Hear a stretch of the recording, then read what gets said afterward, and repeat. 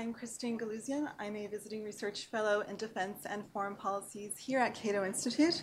Thank you for joining us this morning for our book forum featuring the recently released book, Everyone Loses, the Ukraine Crisis and the Ruinous Contest for Post-Soviet Eurasia. Since you're here or watching online through the Cato website, you are likely interested not only in the political turmoil in Ukraine, which has been going on for about 3 years now, but also in the bigger picture beyond the conflict. How did the situation in Ukraine reach this point? What lessons can be learned about the crisis in Ukraine and the events which led up to it? How does the Ukraine crisis fit into the larger geopolitical dynamic of the post-Cold War era? In many ways, the story of Ukraine fits within the paradigm of former Soviet transition states.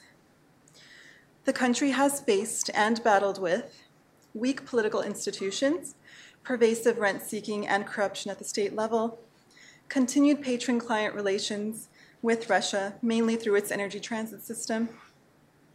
But it has also undergone an Orange Revolution to try and change the course of its transition towards a more democratic one more aligned with Western institutions, norms, and values.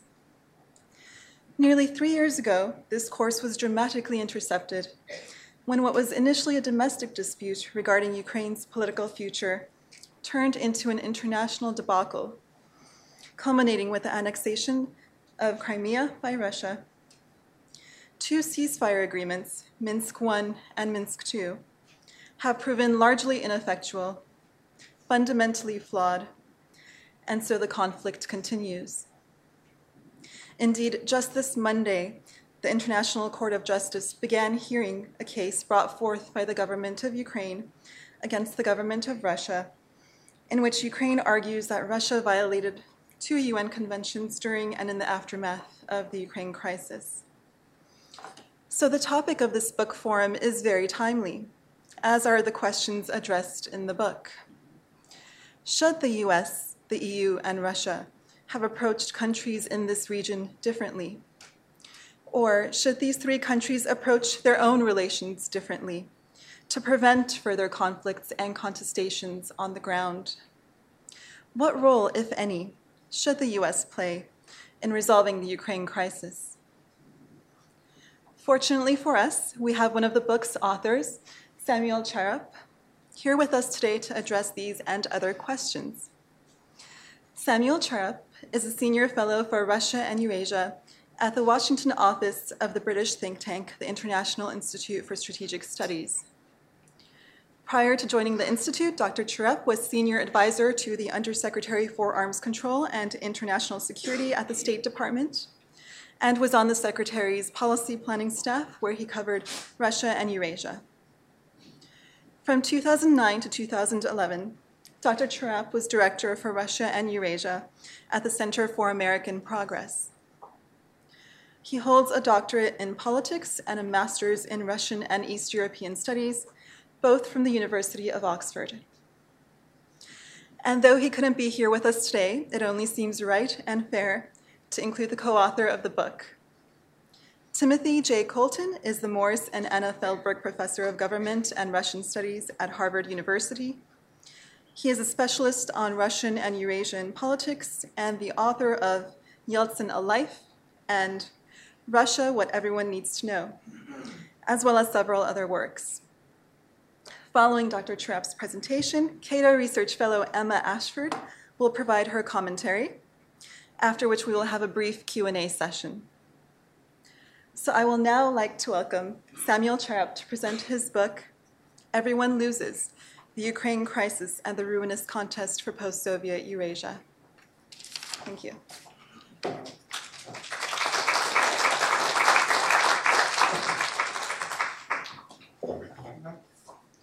Thank you very much, Christine, for that introduction, and thank you for the invitation to be here today, and thank you all for coming.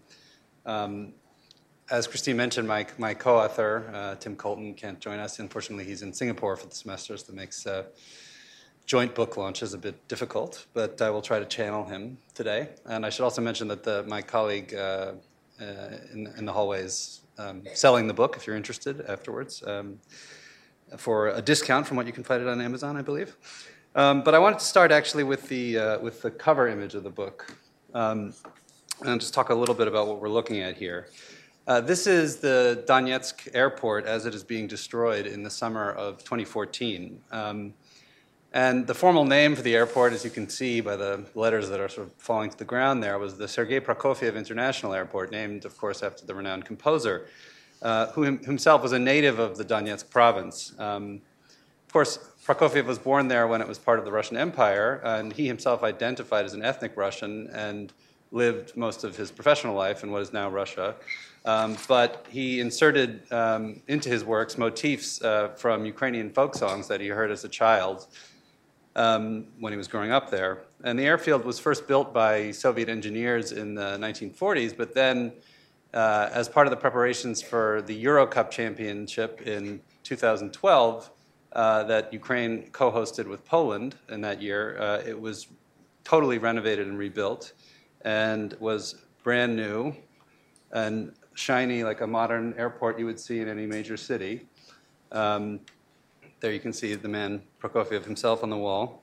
And so it sort of seemed to reflect the relative prosperity of the Ukrainian industrial heartland where it was based, and the country's increased standing in the eyes of outsiders. But beginning in May of 2014, when insurgents loyal to the self-proclaimed Donetsk People's Republic, or DNR, seized the airport, the Ukrainian military and the insurgents fought over it for about 9 months, and in stages, this monument to Ukrainian-Russian ethnic, so to speak, or intercultural exchange and the promise of globalization was systematically demolished.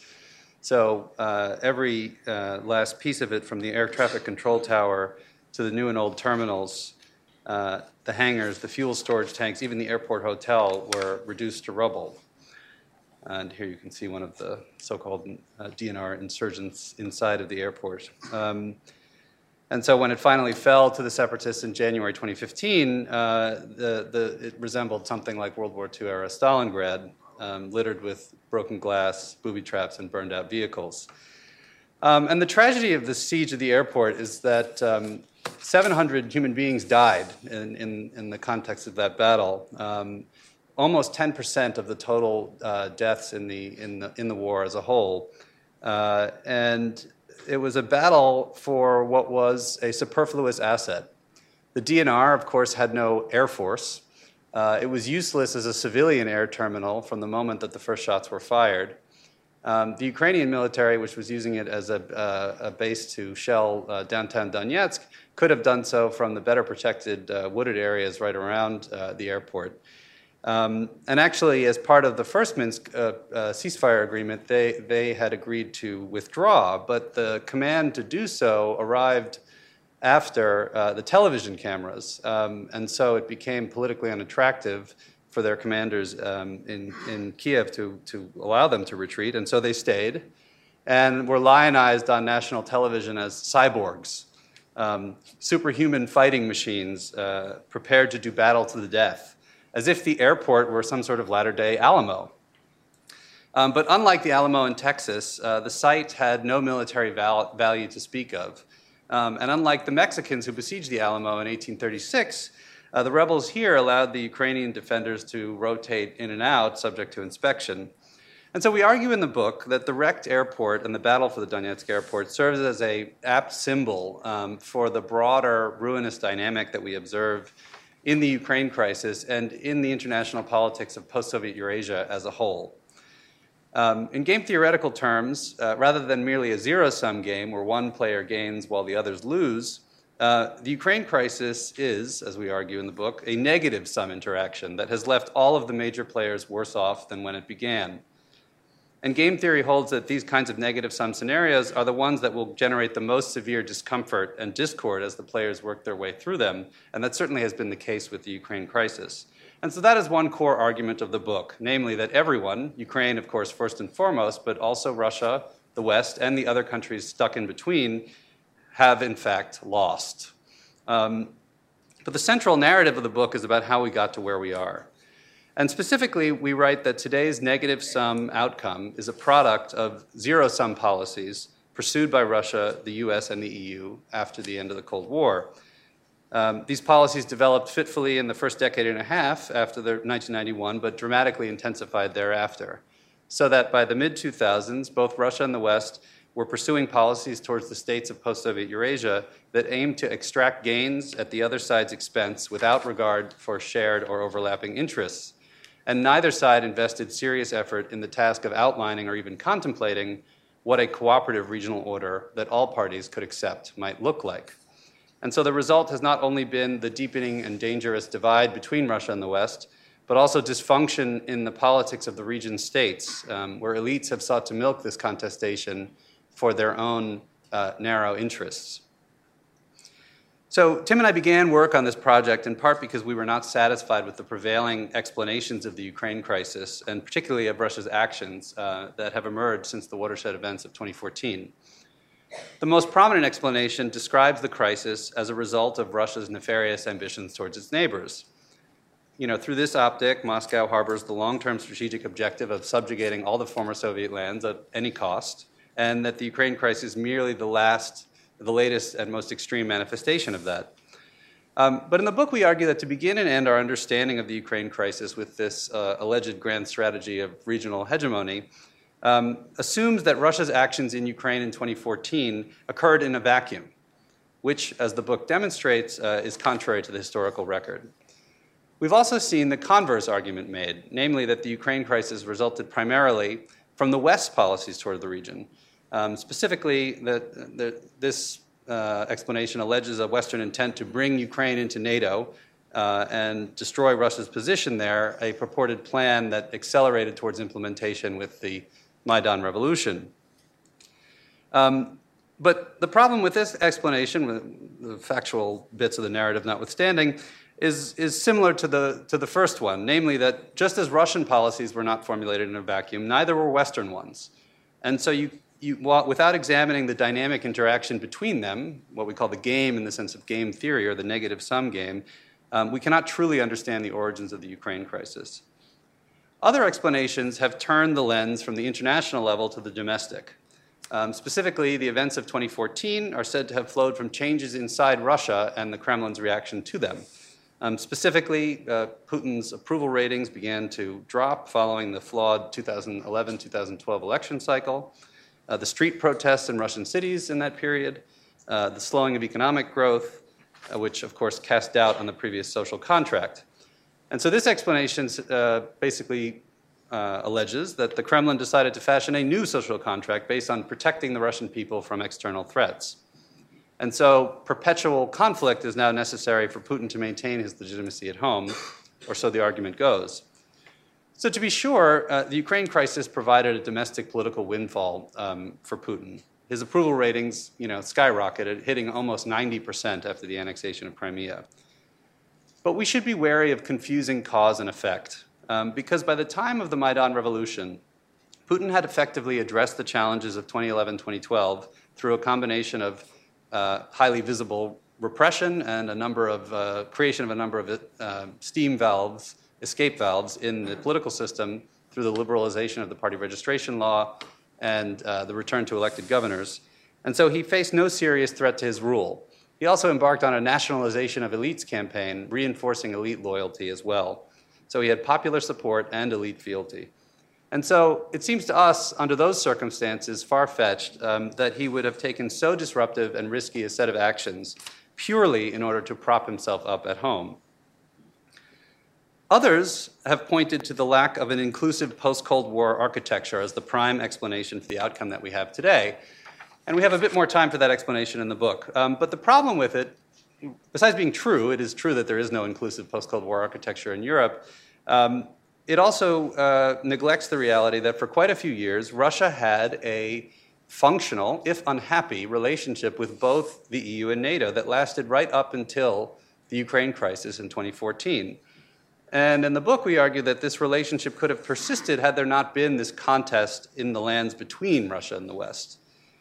Because it was really that contest that led to the explosion in Ukraine and sent tensions spiraling out of control and that contest, which is the focus of the book. We begin the narrative of the book in the final years of the Cold War. The end of the Cold War in Europe, we argue, can be characterized as the settlement that wasn't, given both the questions it left unanswered and the rancor surrounding what was and wasn't agreed. And the favor given to what the historian Mary Surratt calls prefab institutions for the regional architecture, i.e. the enlargement without modification of existing institutions, set a time bomb for the future because it would be impossible to accommodate Russia in those structures. And so the stage was thus set for a future clash along the lines of what we call the three geos. In addition to the familiar geopolitics and geoeconomics, we add geo-ideas, by which we mean policies to spread normative conceptions of the good and the right beyond national borders. And the critical area for our story consists of the 6 countries that we call the in-betweens. That is, the former Soviet republics that are now flanked by Russia and East Central Europe, Armenia, Azerbaijan, and Georgia in the South Caucasus, Belarus, Moldova, and Ukraine in Eastern Europe. And so taken together with the 5 Central Asian republics, they form a unique post-imperial landscape. Unlike the lost overseas empires of the UK or France, or the exploded empires of the Ottomans or the Habsburgs, in this case, the former empire is arrayed around the ex-metropole physically. And so Russia's central location gives it immense advantages in dealing with its neighbors. But that centrality also begets a sense of vulnerability. And so while a regime change or a shift in Australian foreign policy, or a regime change in Pakistan, that is, or a shift in Australian foreign policy would have limited direct consequences for the UK, the same cannot be said about Georgia and Kazakhstan from the Kremlin vantage point, gazing out from the Moscow hubs to the spokes and rim. In the 1990s, we argue in the book, the competition in the region was low grade, with some important elements of Russia-West cooperation, particularly the removal of nuclear weapons from Ukraine, Belarus, and Kazakhstan. But Russia was already developing the habit of resorting to coercion whenever a neighbor didn't comply with its directives, and putting up declarative no trespassing signs along the periphery to warn off Western institutions. And in doing the research for the book, it's striking how this began long before Vladimir Putin appeared on Russia's national political stage. In fact, the decree that sort of outlines Russia's policies towards its neighbors dates from 1994, and of course was signed by Boris Yeltsin and remains in effect to the present. But there were also Western habits that began to develop in that period as well, and specifically the habit of beginning to see with each of these heavy-handed moves towards Russia's neighbors the specter of a new Soviet Union emerging in this space. And so we call this period, using Boris Yeltsin's phrase, the Cold Peace, because Russia was still predominant in the region by default, and the West made some effort not to step on its toes. But what typified the period was not cooperation, but the chilly disinterest that's insinuated by Yeltsin's term, and the beginning of the rise of competition in and over the in-betweens, as well as, to a lesser extent, in Central Asia. But this was mostly a tenuous and informal arrangement in post-Soviet Eurasia that had emerged from this period of the 1990s, and it reflected a number of factors that began to fade at the turn of the millennium. Namely, Russia's relative dominance in the region also began to fade, the constraints on Russia-West competition, and the shared sense that Russia's institutions and practices were converging with the West's. All of those, of course, came under question at the turn of the millennium. But it was really the color revolutions of 2003, 2005, and most of all, Ukraine's Orange Revolution in 2004 that truly kicked off the unraveling of the Cold Peace. And the instinct that we saw in that period of both Russia and the West to respond to these breakdowns in opposite and opposing ways, to take opposing sides, also pointed to even more hard-hitting competition on the horizon. And in addition to the outward geopolitical clash that they caused, the color revolutions also solidified geo-ideational linkages between domestic politics and international alignments in the region for both Russia and the West. Moscow, of course, came to see these uprisings as a tool of Western and mainly American foreign policy to remove sitting governments that pursued policies counter to U.S. interests and replace them with figures to do the Americans' bidding, or if all else fails, just to sow disorder. For the West, the color revolutions also led to an intermingling of geopolitics and domestic political change, but of a decidedly different sort. The term pro-Western became synonymous with democratic as a descriptor of local political forces. And so democratic political change and geopolitical gain were seen to go hand in hand, and Russia was seen as an impediment to both. And this was particularly true for top policymakers in the administration of George W. Bush. President Bush himself writes in his memoir, quote, "I viewed NATO expansion as a powerful tool to advance the freedom agenda," end quote. So these emerging geopolitical and geoideational conflicts lit the fuse for the explosion that came in Georgia in August 2008. And in the book, we get into the escalation of tensions between Russia and the West that year that set the stage for that conflict. But we also remind our readers that after the Georgia War, and really up and until the Ukraine crisis in 2014, this was during the period of the so-called US-Russia reset, there was a noticeable diminution in the intensity of the overall regional contestation. And the example we give is the bilateral interaction following the ouster of Kyrgyzstan's president, Kurmanbek Bakiyev, in April 2010. And so instead of taking opposite sides when there was one of these state breakdown moments, the US and Russia actually worked together, facilitating Bakiyev's safe escape into exile and coordinating humanitarian assistance. And at the time, that was the only country in the world where both the US and Russia had military bases, so things could have gone pretty bad had they not coordinated. In a moment that's sort of fantastical from today's vantage point, in June 2010, then Presidents Obama and Dmitry Medvedev issued a joint statement on the situation in Kyrgyzstan. But we argue in the book that this period was really a deceptive calm that rose from contingent and circumstantial factors that papered over the underlying problem but did not negate its causes. And so the fundamental conflict relating to the region had not been addressed, and therefore remained a landmine that could detonate at any time if activated. Of course, the interlude of diminished competition came to an end in spectacular fashion in Ukraine in 2014, but it was geoeconomics, and specifically the tug of war over regional economic integration of the in-betweens, that was, we should remember, the immediate trigger for the crisis. Back in 2009, the EU had settled on what are called association agreements, or AAs, which have deep and comprehensive free trade area agreements, or DCFTAs, at their core as the framework for engaging those states in the region that were aspired to integrate with the EU. And so these agreements, although they have the word free trade in them, it's sort of a misnomer, they're more about legal approximation. In other words, they oblige aspirant countries to conform to a vast array of standards, regulations, and laws that are enshrined in the EU acquis communautaire, its rule book. And the requirement to adopt the acquis, of course, was a powerful lever for reform in the countries of East Central Europe during the 1990s and early 2000s. So it was understandable that the EU turned to this same tool of acquis approximation to make it its primary means of engagement with the in-betweens because it had been a success and because these countries needed reform. But we argue in the book that the association agreement and acquis approximation, generally speaking, it does not just spur reform. It is also a geoeconomic exercise. Because although fully fledged membership in the EU has never been on the table for the in-betweens, in fact, Europe's European neighborhood policy was created as an explicit alternative to membership, the geoeconomic distinction between full membership in the EU and full implementation of the association agreement is less ironclad on closer inspection. Because over time, the association agreements, if implemented, would fold these countries into the EU's geoeconomic space, putting them in a position like Norway is today, where Norway complies with all, basically the entirety of the acquis communautaire, but takes no part in EU decision-making since it is not a member of the EU, but is a member of the European Economic Area. Even before the Ukraine crisis, of course, Russia objected or rejected these EU efforts on principle. And at the same time that the EU announced its initiative towards this part of Europe, Russia countered or began really consolidating a collective initiative of its own. Within 1 month, actually, the announcements were made. And this is in 2009. And together with Kazakhstan and Belarus, Russia formed an institutionalized customs union, which came into effect in January 2010.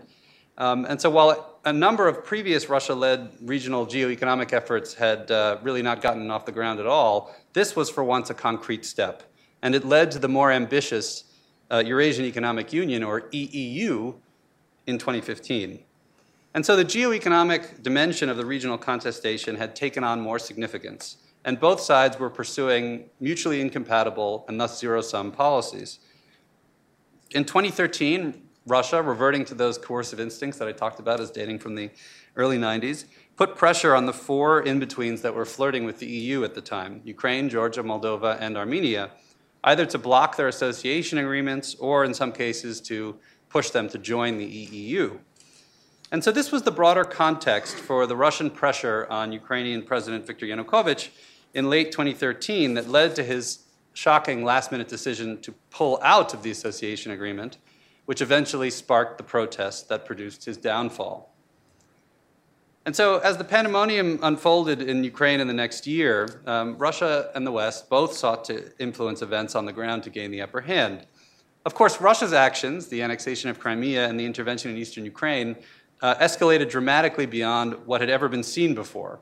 And Moscow now also began to present its terms without any nuance or ambiguity. Specifically, the Russians came to insist on ironclad guarantees regarding Ukraine's geopolitical and geoeconomic future in a deal cinched by the great powers and imposed on Ukraine. For its part, understandably, the West rejected that out of hand and sought to counter Russia by imposing sanctions and boosting ties with the new government in Kiev, both via the EU and NATO. So the merits of those policies notwithstanding, or demerits, depending on your perspective, if you take a step back, it's pretty clear that both Russia and the West effectively doubled down on the very policies that had precipitated the crisis in the first place. And also, much like the interaction between Russia and the West in the region before 2014, the diplomatic response to the crisis, compared to the effort spent on these coercive measures, was almost an afterthought. And when talks did occur, little progress was made. But by supporting the insurgency in the Donbas region, Russia has effectively been able to keep Ukraine off kilter. But it is no closer to getting the political settlement that it wants. And that stalemate in Ukraine reflects a broader regional stalemate. In fact, across the region, a similar dynamic in kind, if not to the same degree, is playing out as a similar dynamic to this stalemate in Ukraine. So neither the West nor Russia can prevail over the other, while the contest between them is doing damage to the in-between countries themselves. And that damage, of course, has come most visibly in the form of conflicts, like the one we see on the screen right here, and also, of course, the frozen conflicts, the so-called frozen conflicts. But the regional contest, we argue in the book, has also hamstrung political and economic reform in the in-between countries. As Christine mentioned, these states all suffer to varying degrees from a similar set of post-Soviet pathologies: dysfunctional institutions of modern governance, partially reformed economies that lack functioning markets, pervasive corruption, and weak or absent rule of law.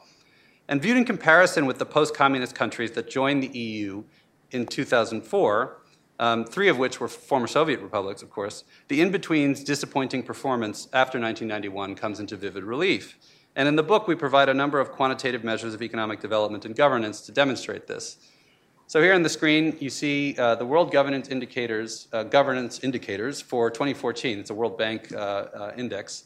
And the far right bar is a composite index of the 8 EU countries, 8 post-communist countries that joined the EU in 2004. And then you see to your left the 6 in-betweens and how they measure up on a number of different metrics here. And you can see the difference. And here are the other 3 main indicators that the World Governance Indicator Project puts out: political stability, regulatory quality, and control of corruption. Again, Georgia is here a slight exception, which we can get into in the Q&A if you're interested. In terms of corruption perceptions, there's also the Transparency International Corruption Perceptions Index. Again, with the partial exception of Georgia, you have quite a dramatic difference between the EU 8 from 2004, which again is on the far right, and the other 6, and the 6 in-betweens. And those dotted lines represent global quartiles. So the red line, for example, demonstrates that in terms of corruption perceptions, and here higher scores are better. Ukraine is in the bottom 25% globally. We have a few scores that have been kept over the course of the entirety of the post-communist period and demonstrate the sort of divergence in transition trajectories. Here on the top, this is the Freedom House political rights score, and the top line is that composite index of the 8 accession countries from 2004. And you can see that the gap between them in 1991 versus where it is in 2016 is quite a different matter. The same is true on Freedom House's civil liberties score. And if you look at a sort of measure of economic reform, such as the EBRD's Competition Policy Index, you can really see quite a dramatic divergence. And again, all starting out from about the same place. Finally, we provided a graph in terms of economic development. Now, this is a GDP per capita comparison using purchasing power parity in 2011 international dollars. It's the World Bank data set. And because not all of the 8 2004 EU accession countries provided data going all the way back to 1991, we used Poland here as a comparison case. And in fact, it is quite interesting because if you look at Poland in 1991, it is actually below Ukraine in terms of GDP per capita. And then where it is today, it's about 3 times Ukraine's level. So the only 2 of the in-betweens that ended up better off than they were in 1991 are oil-rich Azerbaijan and Belarus, a story which we'll get to in 1 second. So, of course, the contest between Russia and the West was not the only factor that contributed to this disparity between these 2 groups of countries, but it has fed the dysfunction of the in-betweens in important ways. First, the Russian and Western willingness to subsidize political loyalty has made it much easier for governing elites to postpone structural reform indefinitely. So that sort of explains where you get the Belarus dynamic in the GDP per capita comparison, because thanks to generous Russian subsidies, Belarus has been able to avoid structural economic reform, and its people have been actually relatively better off than Russia has if you look at the entirety of the post-Soviet period.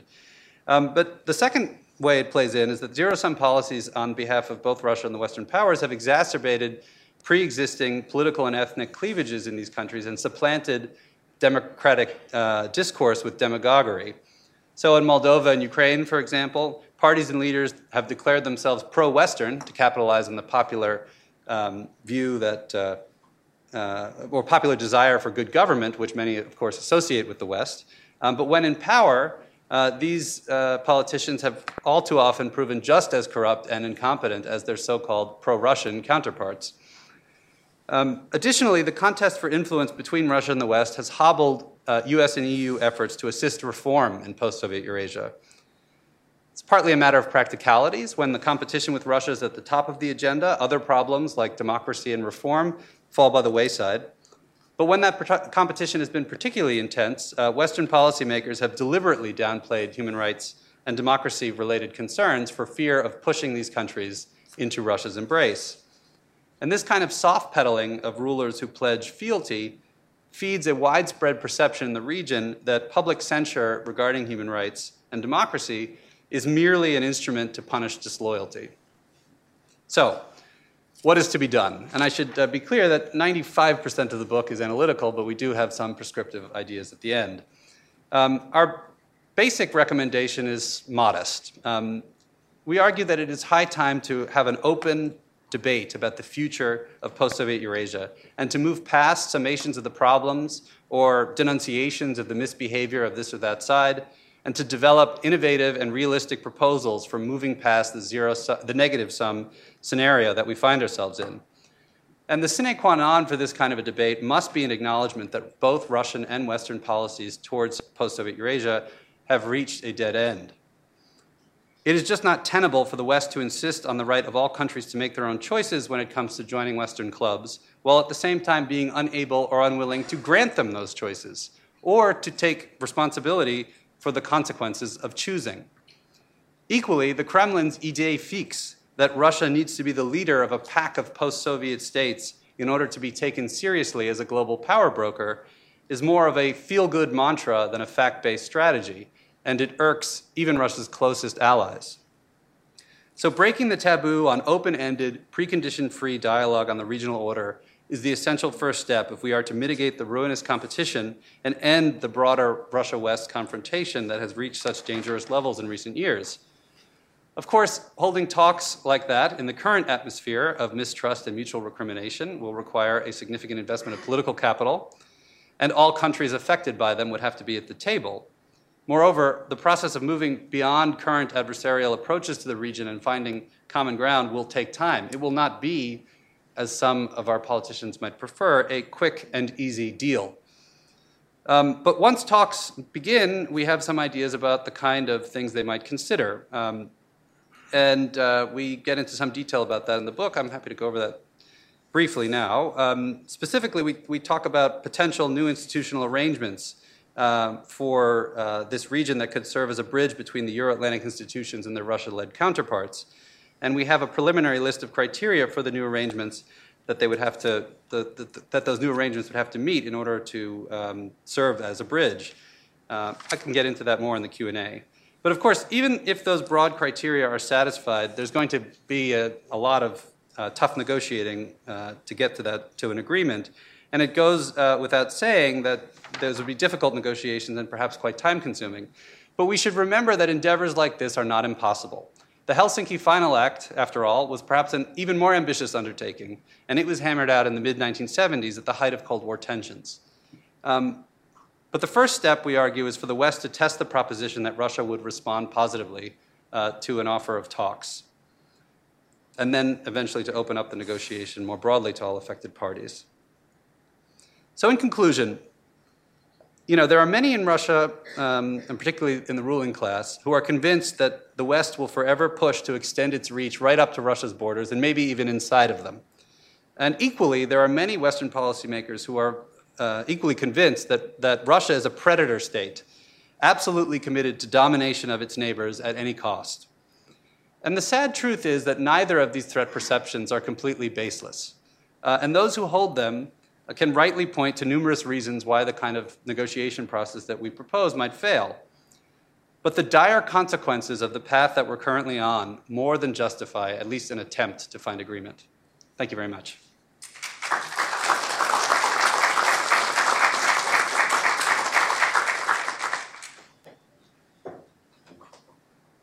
Thank you, Samuel. And now Emma Ashford will provide us with her comments.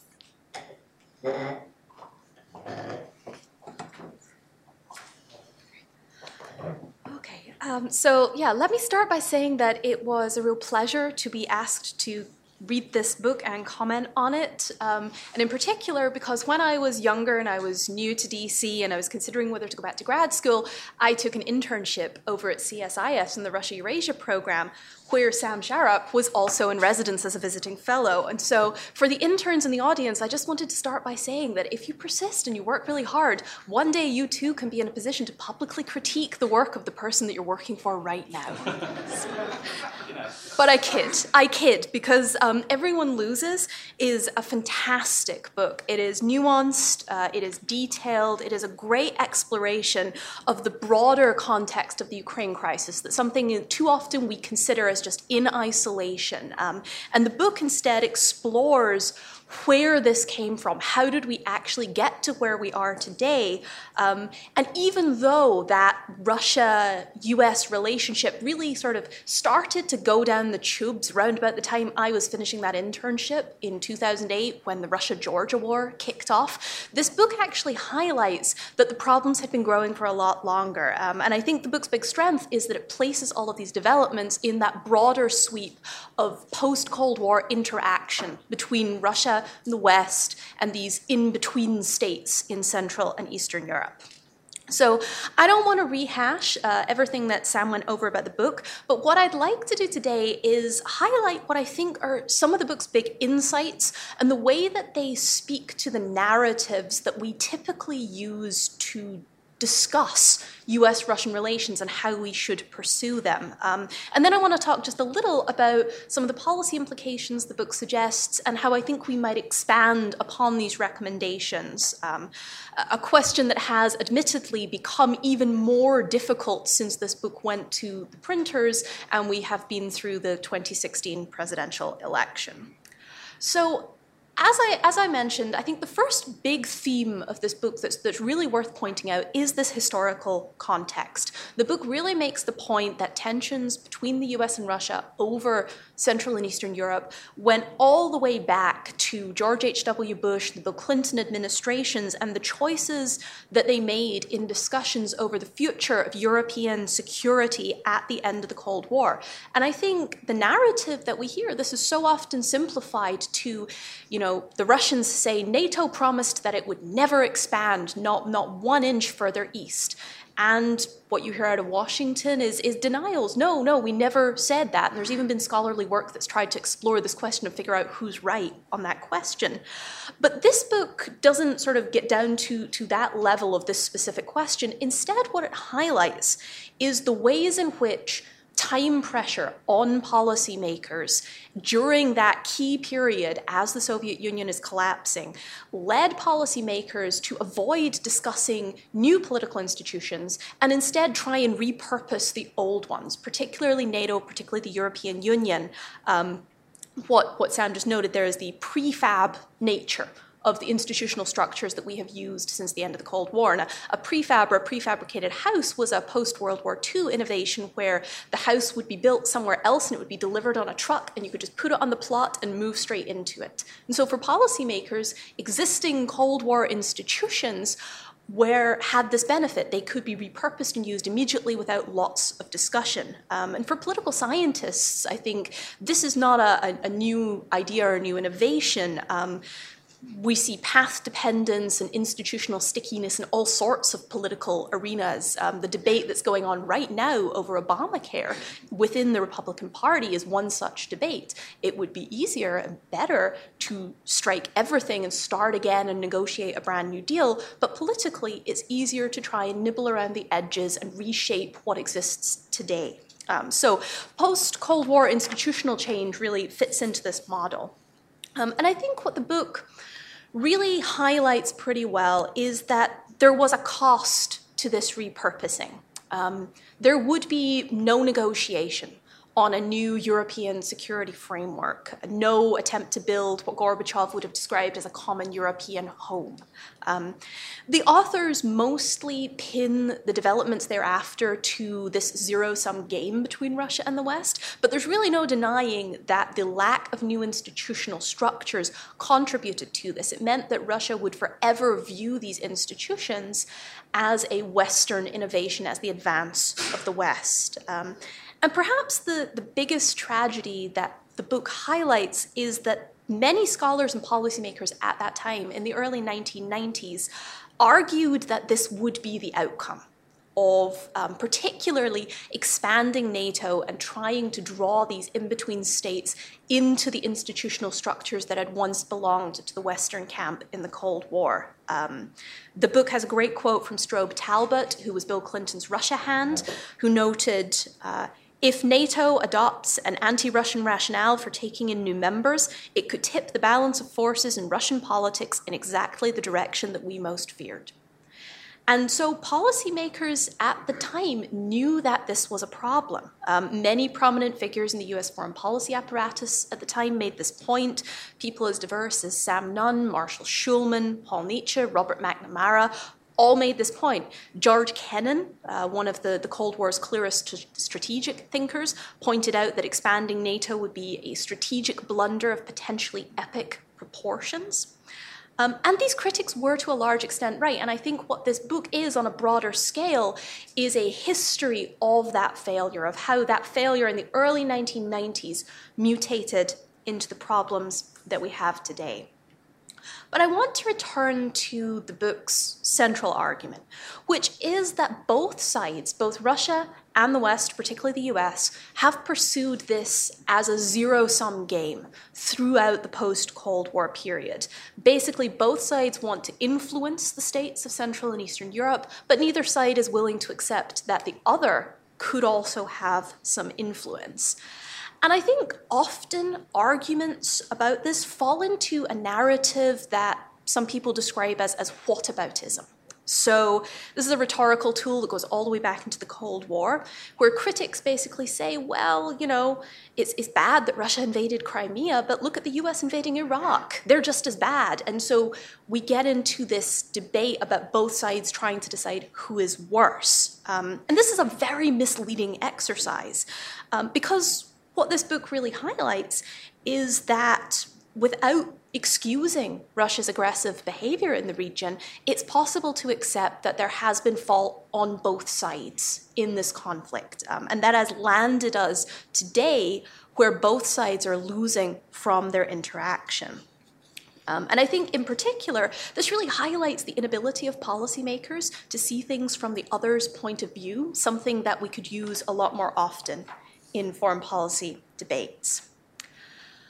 All of this plays into, I think, the third big idea that the book really helps to highlight, which is the idea of choice. And this is the narrative that we hear very often in DC in debates over NATO expansion in particular, the idea that it is the choice of the states in Central and Eastern Europe to decide whether they want to join the Euro-Atlantic community or whether they want to align more with Russia. And this is this sounds like a great idea on the face of it. It's a fundamentally Wilsonian self-determination idea that states should have the choice to pursue what they want. But the terrible irony that this book really highlights is that the zero-sum game has effectively robbed these states of that choice.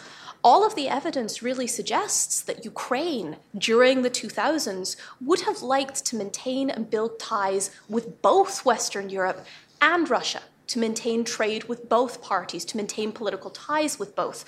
The population was roughly evenly split on which way Ukraine should orient itself. There was very much a geographical divide in this split. And so by forcing Kiev to choose the West or Russia, Russian and US policymakers actually probably helped to precipitate political crisis in Ukraine, to encourage maximalism, to encourage corruption and confrontation. The idea of it's your choice effectively became an ultimatum to choose one or the other, like a child that we're forcing to pick which divorced parent they're going to live with forevermore. And I think the book also points out really clearly that this kind of zero-sum contestation for Central and Eastern Europe required policymakers in both countries to bend their principles and suffer costs. So Ukraine really is the quintessential example here. Ukraine really wasn't qualified to be receiving a European EU association agreement. It had completed very few of the necessary reforms in governance, economy. Corruption was still a rampant problem, but European leaders bent the rules to try and win Ukraine over to signing that association agreement. And at the same time, Russia's leaders were spending billions in gas subsidies, trade deals, other side deals, trying to win back Ukraine's loyalty. And so this brings me to, I think, the final and perhaps most interesting point that the book makes, which is that there's been a real blurring of the lines between geopolitical contestation on the one hand and economic and ideational issues on the other. And I think for me, this seems to be most notable in the growing ties between foreign and domestic political outcomes. That over the course, particularly of the 2000s, Russia came to see economic development and democratization domestically in these countries as a foreign policy threat, because EU and NATO membership became seen as the inevitable end state of these reforms. So as the book points out, it's not so much that Russia wants to spread authoritarianism. There's no authoritarian international or Comintern trying to spread authoritarianism. It's simply that if reform and democratization are seen as a security threat to Russia in that they pull these states towards the West, Russia has an interest in seeing that its neighbors remain poor, corrupt, weak, and fragmented. And this is not good for anybody, particularly for the people that live in those states. And so I think the idea that reform and democratization are implicitly tied to pro-Western foreign policy really makes it impossible for the ideas of reform and security to be reconciled. So The one area where I think the book is perhaps a little weak and could use a little more work is in the policy options that it offers for moving forward. So the vast majority of the book is analytical in nature, and it does a great job of laying out these problems. But the authors just make a few quite large policy recommendations, fairly vague. And on one hand, this is a good thing because it's not clear that we could even get to the stage of talking about these issues, never mind actually achieving them. But I would have liked to have seen more specificity in the policy recommendations. Right now, what the authors argue is that both sides need to abandon their maximalist goals, that new negotiations over the status of states in Central and Eastern Europe have to include those states and take account of their own opinions. And finally, that it's necessary to end the taboo on open-ended discussion of the future regional order. But I think what the authors don't really make clear is whether or not this means that we should be looking for institutional restructuring. Should we be looking at some kind of different path for NATO, for the European Union? Are we just talking about these states remaining independent? And so I think the first of these broad policy recommendations would be a lot easier to achieve than the other three. There's little doubt in Washington, or I think in Moscow, that the current status quo really isn't working. Sanctions have pretty much failed to modify Russia's behavior or return Crimea to Ukraine, though Congress, as per usual, is now seeking to institutionalize them. Russia's involvement in the US election has created a lot of opposition to improving relations. But still, I think a new approach to US-Russian relations is probably going to be welcome because the only way to go is up. But as much as I would like to see this, there really seems to be very little appetite for any wholesale reimagining of the European security framework.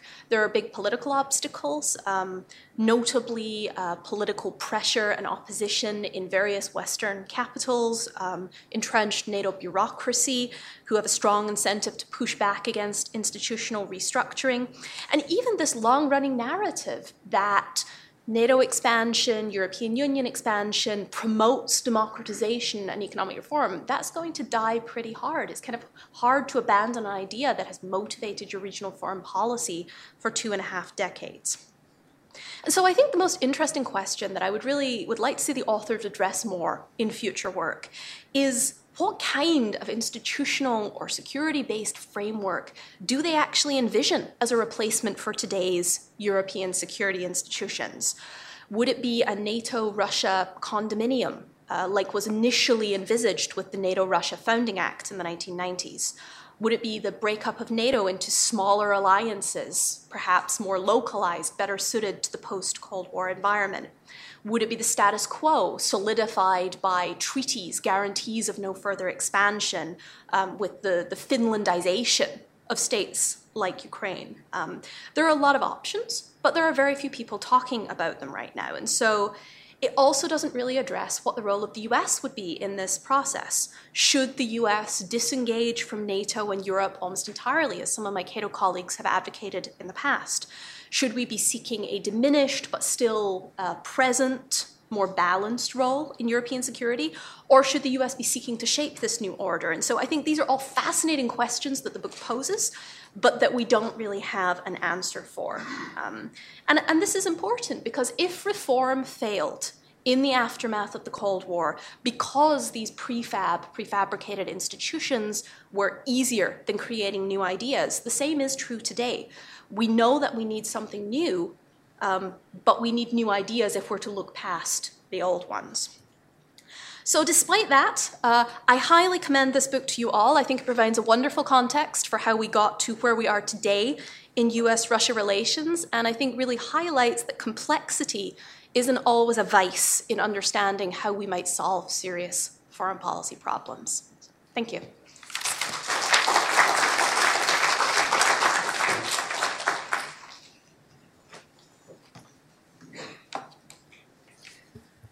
Thank you, Emma, for your comments. Samuel, would you like time to respond, or you're fine? Sure, I could say a few things, or I can address it in the Q&A, whichever you prefer. Whatever you're up for. Okay. Well, we'll move on to Q&A then. So please wait to be called on and wait for the microphone as well, so that everyone in the room and our audience watching online can hear your questions. A few ground rules. Please mention your name and your affiliation, and please keep your question in a question format and not as a comment. Thank you. So let's start with this gentleman in the middle.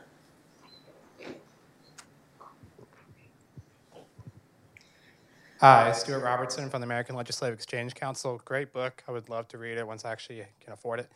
I was wondering how this kind of analysis would play with the Baltics. So they're not obviously in the same sort of category as the in-between states that you were referencing, but Russia has also owned those states and probably prefer to own them again, or at least to have some sort of puppetization control over them. I was wondering how you might see what Western and Russian policies towards them might play out in the future, and what the West, maybe the U.S., should do regarding them. Thank you. Should I respond to these? Okay. So why don't I start with a couple of responses to Emma's very interesting and in-depth commentary. Thank you very much for that. And she highlighted a number of important elements of the book. Just on a couple of points,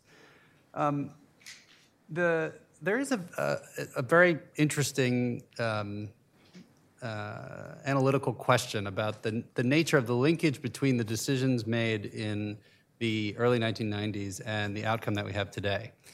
I think we in the book tend to draw less of a straight line from those to the ruinous scenario that we now encounter. In other words, that there were ways in which you could still have had the decisions made in the same way and not have the outcome that we had today. And partially that has to do with basically an acceptance of current membership of both NATO and the EU in their current geographical state by both sides.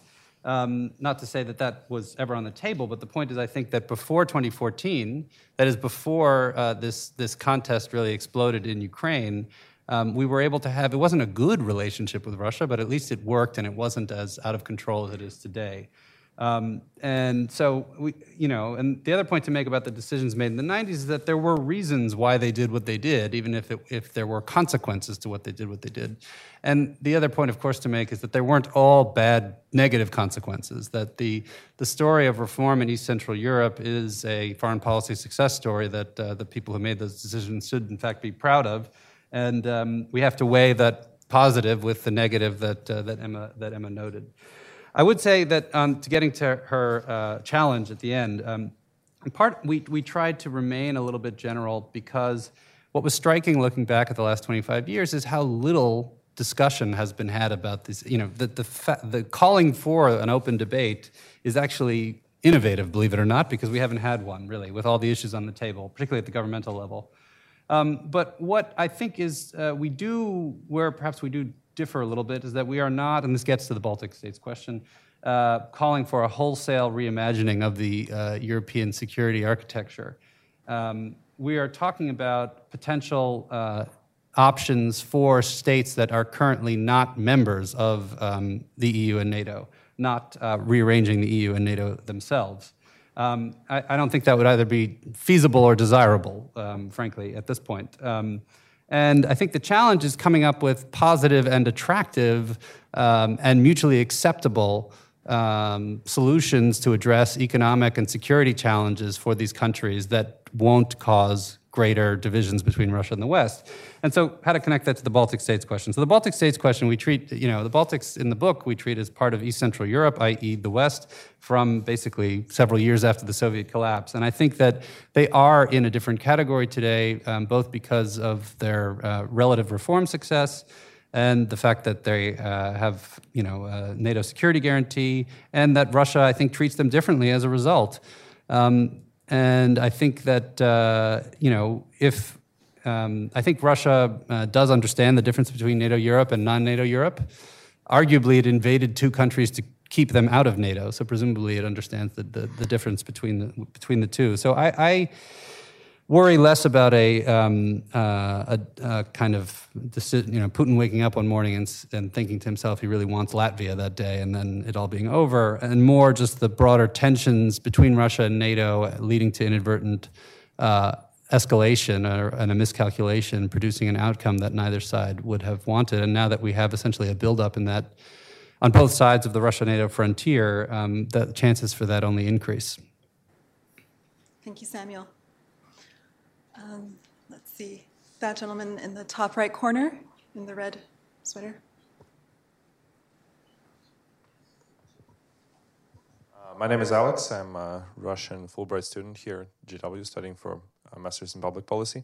I wanted to, if you excuse me, a really short comment on Baltic states. It's, there's a very short way to describe this. This is a fake news, a hoax story. I mean, this is it's just a figment of imagination. I don't think it is a problem. Nobody that has any, direct, is working directly with it, recognizes it as a problem. It's a thing in international relations circle. That's, to your question, please. The question is, the name of the book and the arguments here being made are that everyone loses, that it is almost all actors are locked in a game where everyone is constantly losing something. But I would ask, who is actually winning? Because I think that somebody is winning. I think there are, some actors that you mentioned, such as, entrenched bureaucracies and so on and so forth, who are lobbying for this, who are warmongering, who are very aggressive, who build political capital on this, who build their institutional position on this, and are winning a lot, and they have won a lot. Have you made an attempt in your book and your analysis to find who is actually driving this and winning from it? And how do you attempt in looking for solutions for this crisis to deal with these people and these institutions and these forces? Thank you. So on the comment, while I agree with the spirit of your point on fake news, figment of imagination, it's a little bit more nuanced, I would say. That when there are threat perceptions, these are allies of the United States, and so the reassurance in the context of unpredictable or what is seen as unpredictable Russian behavior is not, it's not it's a rational and reasonable response to allies' concerns. And so the question about Russian intentions is a different one, really, than the reassurance decisions that allies in NATO have to make. So it is true that, and I want to clarify that when we say everyone, we really mean the major players, and that is the states and the societies involved. Of course, Ukraine first and foremost, and the Ukrainian people first and foremost, but also Russia as a country and its people, and the other states in between, as well as Western countries as well, in terms of interests of. We get into how it's affected U.S. attempts to operate in the international system, and when U.S.-Russia relations are the way they are, it becomes very difficult to get things done. But you make a good point that there are some local actors who are in fact winning. I would point to less bureaucracies and more, like the leaders of the separatists in the so-called DNR and LNR, or the pro-Russian elite in Crimea. They certainly are in a better place than they were before 2014. But I don't think that we can judge who is driving or what factors are driving the broader dynamic from these wins by relatively second-tier actors. I don't think they are ultimately determining. I mean, the tails sometimes do wag dogs, but they're not the central actors in this story.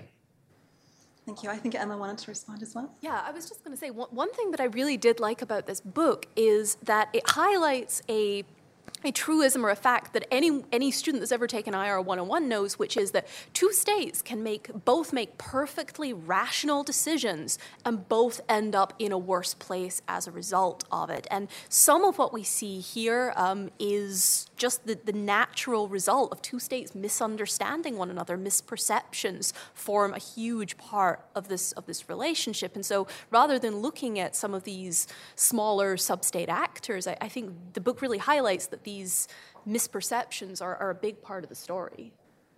Thank you. Yes, sir.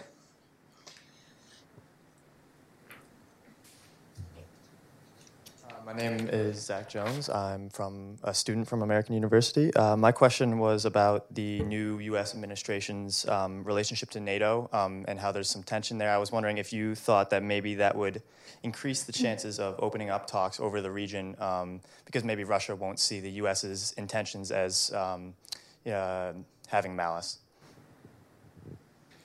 Who would like to take that?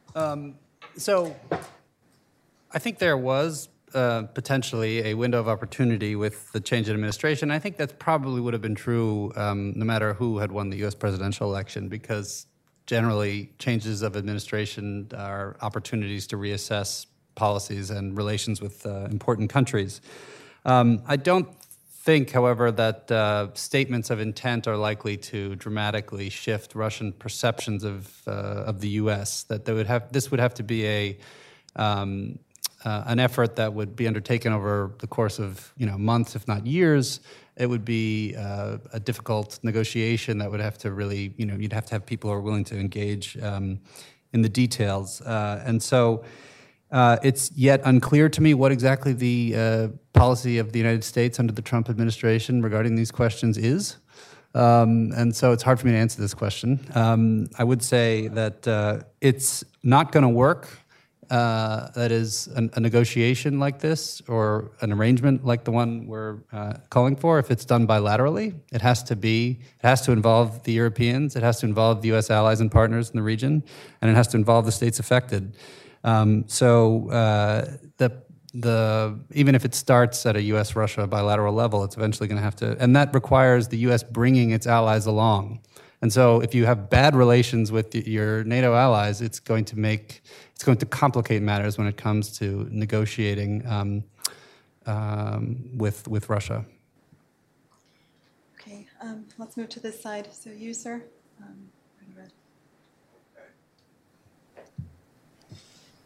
My name is David Hoffman. I'm with the Women's National Democratic Club. Yes, men are also members. And Dr. Charap, you've been invited also separately to do a book forum there.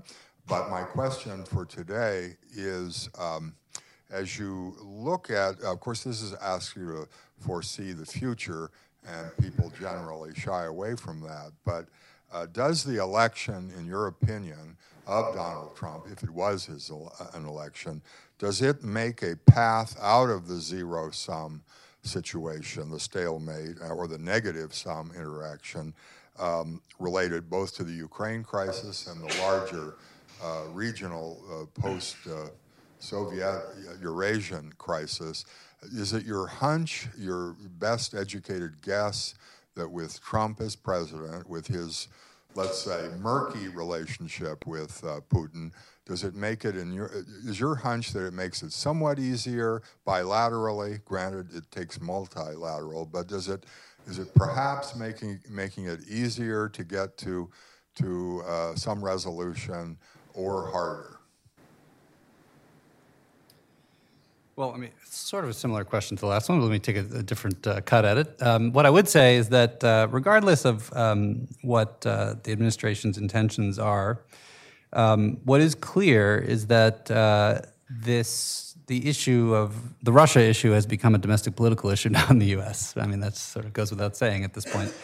And I think that it's when a foreign policy issue becomes politicized, generally speaking, it becomes harder to do business. And I don't mean that in a pejorative way. I mean, it becomes harder to make policy in a rational and purely sort of national interest-oriented way, because the domestic politics sort of overwhelms that.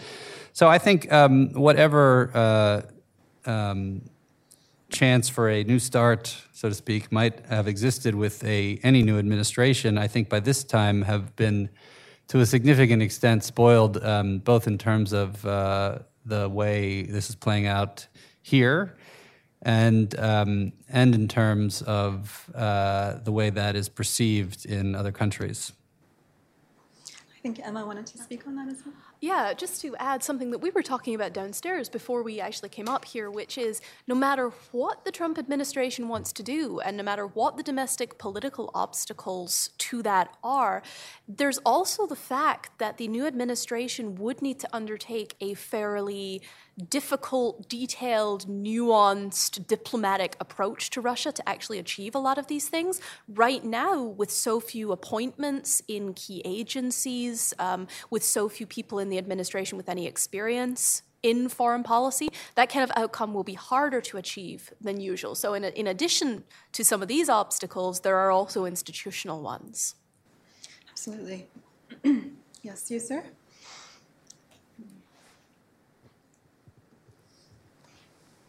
Wonderful talk. My question, my name is Stephen Shore. My question is this. And where are you from? What's your affiliation? I work for a wholly domestic federal agency called the PBGC.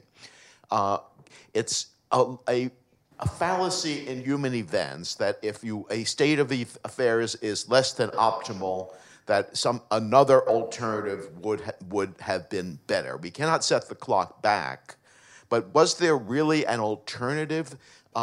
Something like the Austrian model possible when the Berlin Wall fell?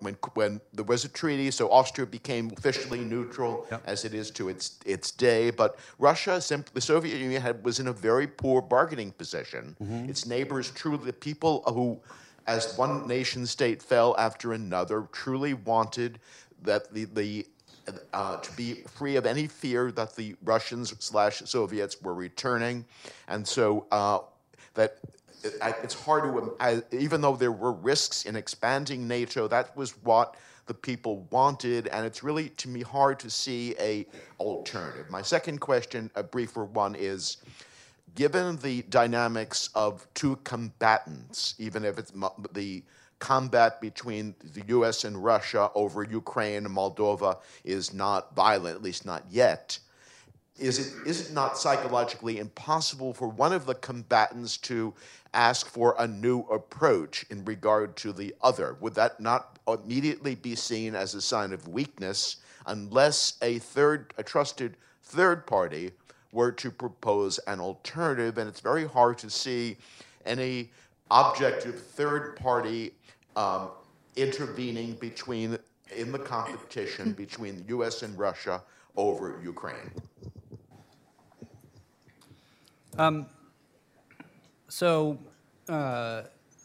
It's, of course, a historical counterfactual exercise to think about alternatives by definition. And I think the way policymakers in the very end of the 80s and the early 90s thought about this is the tremendous risks associated with a dramatic change to the status quo. So there were ideas like Austrianization. Actually, Kissinger himself was talking about that in 1990, I believe. And there were other ideas like empowering what was then called the CSCE, the Conference on Security and Cooperation in Europe, which became the OSCE, the Organization for Security and Cooperation in Europe, to be, the new sort of center of gravity instead of what was then the European communities and the European Community and NATO. But these were, of course, seen as very risky and potentially, with a lot of negative consequences. Moreover, as you mentioned, no one was forcing them to consider those options because their counterparts in Moscow were, Russia at the time was in serious economic trouble.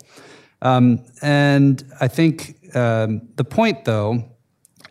There's also the recent experience of German reunification and how successful that was seen. And of course, the way Germany was reunified is that literally the Eastern Germany became a part of the Federal Republic, thus also becoming a part of NATO and the EC at the time, and talk about a prefab solution. And it was seen as a runaway success by 91, 92 already. But the point we make is less about viable alternatives that should have been adopted, and more about just noting the consequences of decisions that were made, perhaps for understandable and good reasons. And there were both positive consequences and negative consequences. I think that's we sort of are more modest about what could have been. I think Mary Surratt in her book 1989 does get into what some alternatives might have been, and so I encourage you to have a look at that if you'd like. Interpreting a offer of talks as a sign of weakness. The challenge here is that that I always see with this issue is what does in this context. Let me put it this way. The downside to attempting to begin a negotiation, I think, always is exaggerated in debates about foreign policy. That it seems to me that there are far fewer downsides to this than are often imagined, and we never really know until we test the proposition. In this case, it's my view that that if all parties involved were offered another path forward that met their sort of bottom lines, and ended the losses that all of them are incurring, that they would at least be interested in discussing that. And in terms of third parties, I think it's important to note that this is not a U.S.-Russia confrontation. I mean, in fact, the EU, among Western actors, the EU and Germany in particular, is much more in the lead on the diplomacy surrounding the Ukraine crisis specifically. At this point, the U.S. might be considered the third party, ironically. Okay, I think, Emma, did you want to add anything? Sure, yeah. Rosalie, I really just wanted to echo this point that I think it matters less that we have a discussion about where we went wrong back in the 1990s and more that we try and move towards understanding where it leaves us today. And so this book really focuses on the sort of the negative implications of those choices for U.S.-Russian relations. And Sam is right that there were also some positive implications, notably the development and prosperity of some of Central and Eastern Europe. But there's other areas where those choices are also impacting some of our choices today. And I think it's worth pointing out that NATO expansion itself has fundamentally weakened the alliance's ability to do collective defense. So policymakers in the 1990s made choices to expand the alliance to a lot of new countries, many of which didn't necessarily have the technical capacity to add to NATO's collective defense. They made the decision to look for a new mission for NATO to keep it alive by focusing on out-of-area missions and peacekeeping. These two missions kind of drove one another in the, out-of-area missions in Bosnia and former Yugoslavia helped to drive the expansion of NATO into those areas later. But all of that has resulted in a situation today where NATO is harder to defend territorially. The Baltics are harder to defend than West Germany was during the Cold War. It has worsened NATO's existing free rider problem, the fact that the US pays so much disproportionately of NATO's budget. And expansion has also, I would argue, served to make NATO less popular among member state populations, partly because of an increasing awareness of this free rider problem in an era where there aren't that many threats. So I think the book really highlights US-Russian relations as one sphere where these decisions are starting to come back to haunt us. But I think there are other areas, and I think NATO expansion is one that we should be talking about more. Thank you, Emma. The gentleman to the far left, thank you for being patient.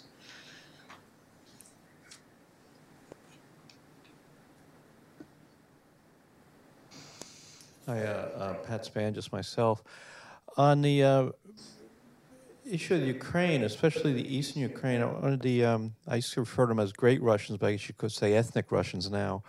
But the percentage of the ethnic Russians in especially eastern Ukraine, I wonder what that is. And even though they've been there, like you mentioned the name of the airport, many generations, it seems like their loyalty is to Greater Russia as opposed to the Ukraine. And I wonder if you could comment on that. Sure. Perhaps one comment quickly on the question of the implications of NATO enlargement. The thing that's important to remember, it's hard to remember today in the context of the return of sort of hard security and potential great power conflict in Europe, is that in the 1990s, NATO enlargement was viewed in the context of facilitating the transition from communism in Central and Eastern Europe. It was not seen as, first and foremost about extending U.S. security guarantees. It was about facilitating reform, both of the security sector and more broadly. And that's how policymakers were often thinking about it. And so by the time when suddenly, and that was also in part because Russia wasn't considered a major security threat. And so Russia's military power reemerges, and suddenly people notice that they've extended security guarantees along with this glorious facilitation of the transition from communism. And I think it was more was an inadvertent consequence of viewing these, or repurposing institutions that were meant for something else for different purposes. So it would be incorrect to view the internal element of the conflict in eastern Ukraine, and of course the external intervention is impossible to deny, through an ethnic lens. This is not a inter-ethnic conflict a la former Yugoslavia. Even though there are, relatively speaking, a higher percentage of ethnic Russians in Donetsk and Lugansk than there are in, say, Ivano-Frankivsk or Lviv, in Ukraine as a whole, and granted our numbers are pretty dated because the last census was in 2001, Russians comprised 19% of the population, people who identified as ethnic Russians. But the real differences in Ukraine have always been political, and they've been about what it means to be Ukrainian and competing conceptions of national identity. And the problem has been in the past that those different ideas about what it meant to be Ukrainian also explicitly considered the other idea illegitimate. So you have, President Yanukovych's education minister who would say things like Ukrainian isn't a real language, and then you would have a reaction, understandably so, in some of the Western provinces where you get far-right parties like Svoboda winning majorities in the regional parliament. So so loyalty to the Ukrainian state was also generally not the issue. It was more about the reaction to the Maidan Revolution that sort of made Donetsk and Lugansk a fertile ground for stoking an insurgency because the Maidan Revolution seized on a number of divisive symbols and rhetoric, and that has continued since then. A lot of people in that part of Ukraine find unappealing, to put it mildly. So I don't think the question is about loyalty to a different state. It's just about a different understanding of what it means to be Ukrainian. Yes, sir.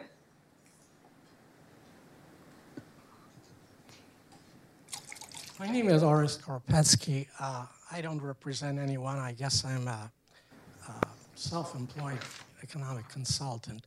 The question I have or comment is, I agree with this gentleman. The Poles, the Czechs, the Slovaks, the Hungarians, they really they wanted to be in NATO, and that was a democratic, I think, desire. But what I want to ask you to comment on, we had the Budapest Memorandum. Mm-hmm. The Budapest Memorandum said we will denuclearize. Ukraine denuclearized. But in return for some sort of assurance that its borders would remain intact. Now this collapsed. And I'm wondering, why didn't you bring that up in your story? Well, it certainly comes up in the book.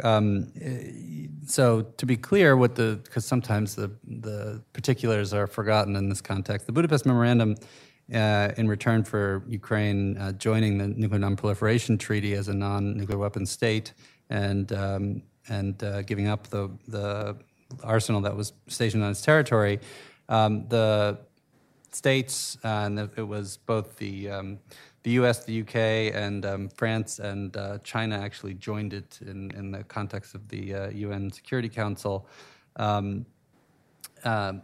and Russia providing assurances to Ukraine that all of them would not violate Ukraine's sovereignty and territorial integrity. Of course, Russia did violate that agreement. It was not a legally binding agreement, but in a way, that doesn't really matter because Russia signed a number of legally binding agreements that also reaffirmed its commitment to Ukraine's sovereignty and territorial integrity, most prominently the 1997 so-called Big Treaty, the Treaty on Friendship and Cooperation, I think the second section of which reaffirms both sides' commitment to the other's sovereignty and territorial integrity within their internationally recognized borders. So treaty violation was pretty rampant in the context of territorial annexation and invasion. Why I didn't bring it up, I guess, is because it didn't prove to be a crucial element in the crisis. I think it more has been something we've talked about as why certain international agreements don't work under what circumstances they do in the crisis's aftermath. Okay, I think we have time for one more question. The gentleman in the middle, please. Maybe we can take two, actually, and yours as well, ma'am. Thanks.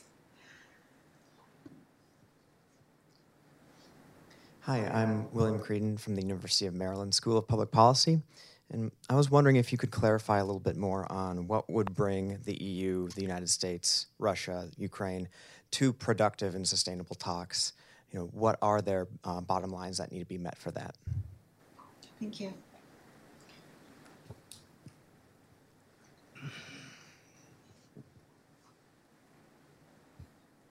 Would you like to ask your question as well? We'll take it together. My name is Katya Reva-Stone. I'm with the US State Department, but I'm here as a private individual.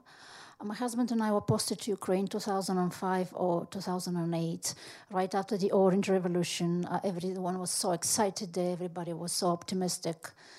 And we witnessed how, after everybody was so happy, how the people suddenly started going down their mood and their optimism, because they felt like that we abandoned them. This was strengthened after 2014. I have lots of friends there who were just sharing on Facebook how they're going to the Maidan to take down the prime minister, and they were taking shifts. And now the idea of the West abandoning Ukraine is even stronger. Do you think that they're right, and do you think that something can be done out of it? Thank you. Thank you.